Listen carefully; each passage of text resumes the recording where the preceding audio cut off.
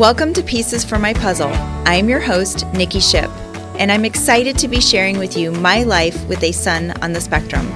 This podcast is for anyone who is looking for quick tips and perspective, but most of all, for hope and inspiration.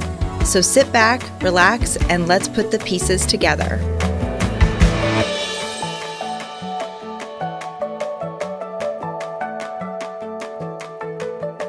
Hello, and welcome back to another episode of Pieces for My Puzzle. I am your host, Nikki Ship. Thank you so much for joining us today. Last week, we talked about how to bring a dog into your home with your child on the spectrum. Hopefully, if you didn't get a chance to tune into that podcast, please do. There's some wonderful quick tips in there, and you'll get to hear a little bit about our dog, Boba. This week, we are going to talk about the head games that we play with ourselves as a parent, especially with a kiddo on the spectrum. And I have to be honest that this might be a little bit more of a tough love episode today, and you may or may not like what I have to say, but I feel that the message needs to be heard and it needs to be given. And so I have hesitated for a little while having more of this type of a topic on the podcast, but I think that it's worth talking about. And part of the reason why I wanted to talk about it today is because of the feedback that I've been getting from a lot of parents and a lot of talks that I've had with parents. So for those of you that don't know, the outreach, the outpouring that we've received since Pieces for My Puzzle has started has been amazing. It's been overwhelming and it's been amazing. And it makes me so happy that it's helping people in a way that maybe it hasn't helped them before. With that being said, there's a lot of comments and things that I've heard that it really kind of led me down a rabbit hole of well, why am I hearing this a lot, and why is this happening? So I wanted to put more of a definition to it. So I do want to start off by saying that this is a very delicate subject, and I myself have have done a lot of work on myself personally to put myself out there to help spread awareness, to get resources for my son, and also to be the advocate that I need to be for him. And that's a difficult thing as a parent. And for those of you listening, I think we can all relate. I get asked really often, how do you do it? And usually, we just open up a discussion, and a lot of times with the follow-up is, I can't do what you do, is what I hear sometimes from parents. Or I've even heard, I don't want to do this. Like, this is too much. I don't want to do this. This is difficult. And the answer to all of those questions is first of all, is that yes, you can do it. And secondly, you need to scratch yourself from saying those things, scratch them out of your head, right? Like, that shouldn't even be a thought, but it is difficult. And my question to basically all of you listening today is, what belief system have you created for yourself as an adult? Think about that for a minute. And I ask this because the way that you think, the way that you act, and how you choose to respond does influence how you find resources, how you find care for your child, and even how you advocate for your child. Your predispositions and your beliefs can all come into play when you are trying to work those things with your child. And that's a really big deal. And I think that that's something that's not talked about very often. I think that that's something that we don't recognize within ourselves. So in my very first podcast episode, we talked about how it starts with belief. And if you haven't listened to that podcast episode, please go back and do. But basically what I'm saying in that podcast is that, you have to believe that you're capable of doing the things that need to be done for your child. And that has to happen first. And you also have to believe that your child is capable of more than just what you've been told. If I listened to everything that people told me about Drayson or what he may or may not become, I don't know if we would have had some of the milestones and the strides that we had with him because I chose not to listen to that. I chose to still push forward, still find care, still find resources. And that was a choice. Just like I said earlier, the way that we choose to react to things. I had to really stop myself for a second and ask myself how I was going to choose to respond to this situation. Before you help your child, you have to be in the right frame of mind and find a way to overcome your personal battles. And that's just the bottom line. And I know that that might sound a little rough around the edges, but it's true. That's just the bottom line. I realize that that's easier said than done. And trust me, I know. I found that I even myself had to get out of my own headspace. I had to deal a lot with my own issues, which, by the way, no one tells you that these things are going to fester out when you're first given a diagnosis and you learn that your child is autistic. No one tells you about how you're going to feel. And that can feel very isolating, and it can make you feel lonely. And I had insecurities. I felt worry. I felt anger. I felt doubt. And I still do sometimes. Quite honestly, I still do. And I felt even timid, a little bit embarrassed. And that's just the short list, you know. And I know that you guys can identify, for those of you listening that have a kiddo on the spectrum, you can absolutely identify with what I'm saying. No one tells you how hard that this is going to be, or all the things that you're going to need to do, or how complex the process is. No one tells you that. So when you start delving into this, it's upsetting, because you realize it's even more than what you thought it was going to be. And some parents, and I'm not saying all parents, so there's my disclaimer. I'm not saying everybody, but this is just, you know, I've had countless conversations with parents and families, and some parents choose not to seek resources, or they've turned them down. And it got me to, again, like I said before, like going down this rabbit hole of, well, why? Well, why is that?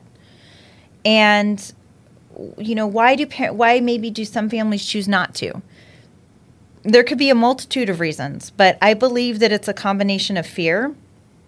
And I do believe that it has to do with their predispositions within their belief system. And it's hard when you have all of these other components to think about, and now you have to shift your mindset. But when you have those influences, you also have to remember that that's not putting you in the mindset of advocacy, which is where you need to be for your child.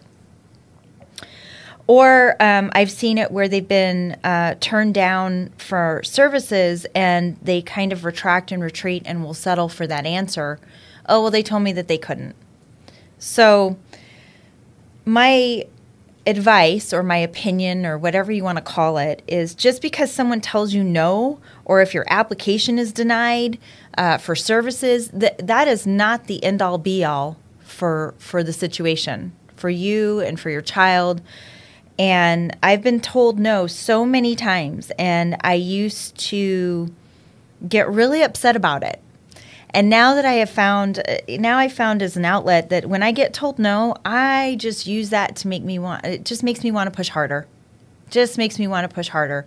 Once you start learning about the system, once you start learning about, quote unquote, the game, it just makes you want to push harder, because you know that the resources are available. You know that the resources are there. At least I do now. I didn't in the beginning, but I do now. And so I'm here to tell you that there are a lot of resources available for your child.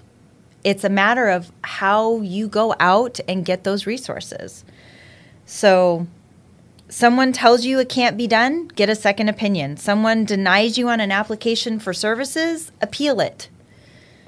Someone tells you that your child will never be capable of certain tasks, give your child the resources to see if it's a possibility, because that person might be wrong. Someone hurts your feelings? No offense, but this isn't about you. It's about your child. So find your inner mama or papa bear and get to work.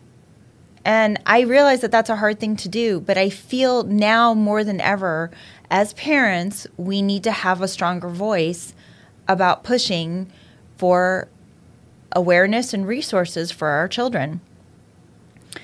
The spectrum is vast, and there's a lot of uncertainty about the capabilities of this community. right? And Drayson has so many unique what we call super strengths that other kids don't have, and vice versa. There's lots of things that Drayson's not strong in, and there's a lot of things that he is strong in. So are you going to let one person, and I would think about this, are you going to let that one person that told you no, or maybe told you, like we were told that Drayson may or may not ever call us mom or dad. If I chose to believe that, again, he would not be where Drayson is today. And so are you going to let that one person or a group of people make that decision for you based on what they tell you? Think about that. As you think about it, I'm going to say don't let someone else define you or your child. Your life, don't let them define your life or all that you hold precious to your heart. You are giving them that power. Don't give them that power. It's yours, and you should own it. What's my point about saying all of this to you? I guess if you feel stuck in your situation or you feel stuck in your headspace about what to do, find a way to pull yourself out of it. Ask yourself if you're stuck. Ask yourself if you feel like you're in the right or the best possible mindset, for you and your child. If you need to, get help. Find counseling. Find an advocate. Turn to your autism community for answers.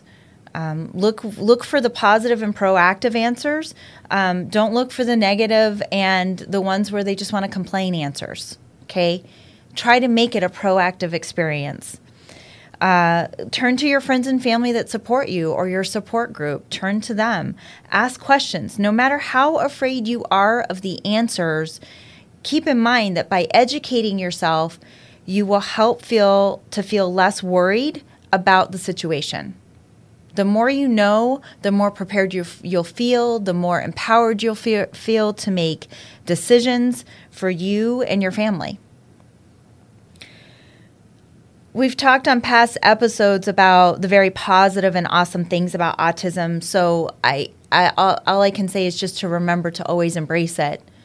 Sometimes when we go against the grain, it's hard, and resistance is hard, but we have to remember what may be on the other side, right? So I realize that for some of you where it is difficult to hear about what to do, or you do feel like, I don't want to do this, and maybe you ignore it for a while. But just remember, the longer you put it off, then that is lost time for your child to get the resources and the care that they need. This concludes our episode for today. As I've mentioned before on previous podcast episodes, the last couple ones, don't forget about our Red Zone t-shirts. I'm going to show you guys here for those of you watching. For those of you listening, I have this cute little black t-shirt here that says, I'm in the Red Zone. It has, it's a black t-shirt with white font, and it has a little wine glass on there with some sparkly little red wine in the center of the glass on this t-shirt. And I created this t-shirt basically to create more awareness about autism. It's a tool, a way to open up conversation. But for those of you that have used color zones before, you know that color red, means red or angry. So this was kind of my fun spin-off of how I'm in the red zone. Maybe at the end of the day, I need a little red glass of wine, maybe, just saying. But if you'd like to get your hands on one of these cute little t-shirts, you can email us at info@piecesformypuzzle.com, and we'll get back to you. They are $25 plus shipping, and I promise you will love wearing them. They're soft. It's a really soft, well-made t-shirt, and I just love it. So, feel free to reach out and grab your own today. If you have a story about your child and you'd like to share it with us, or if you're curious about maybe a certain topic or have a question that you'd like to hear on our show, please feel free to email us at info@piecesformypuzzle.com. Feel free to like and follow us on Facebook and Instagram, and don't forget to subscribe to our YouTube channel if you haven't already, at Pieces for My Puzzle.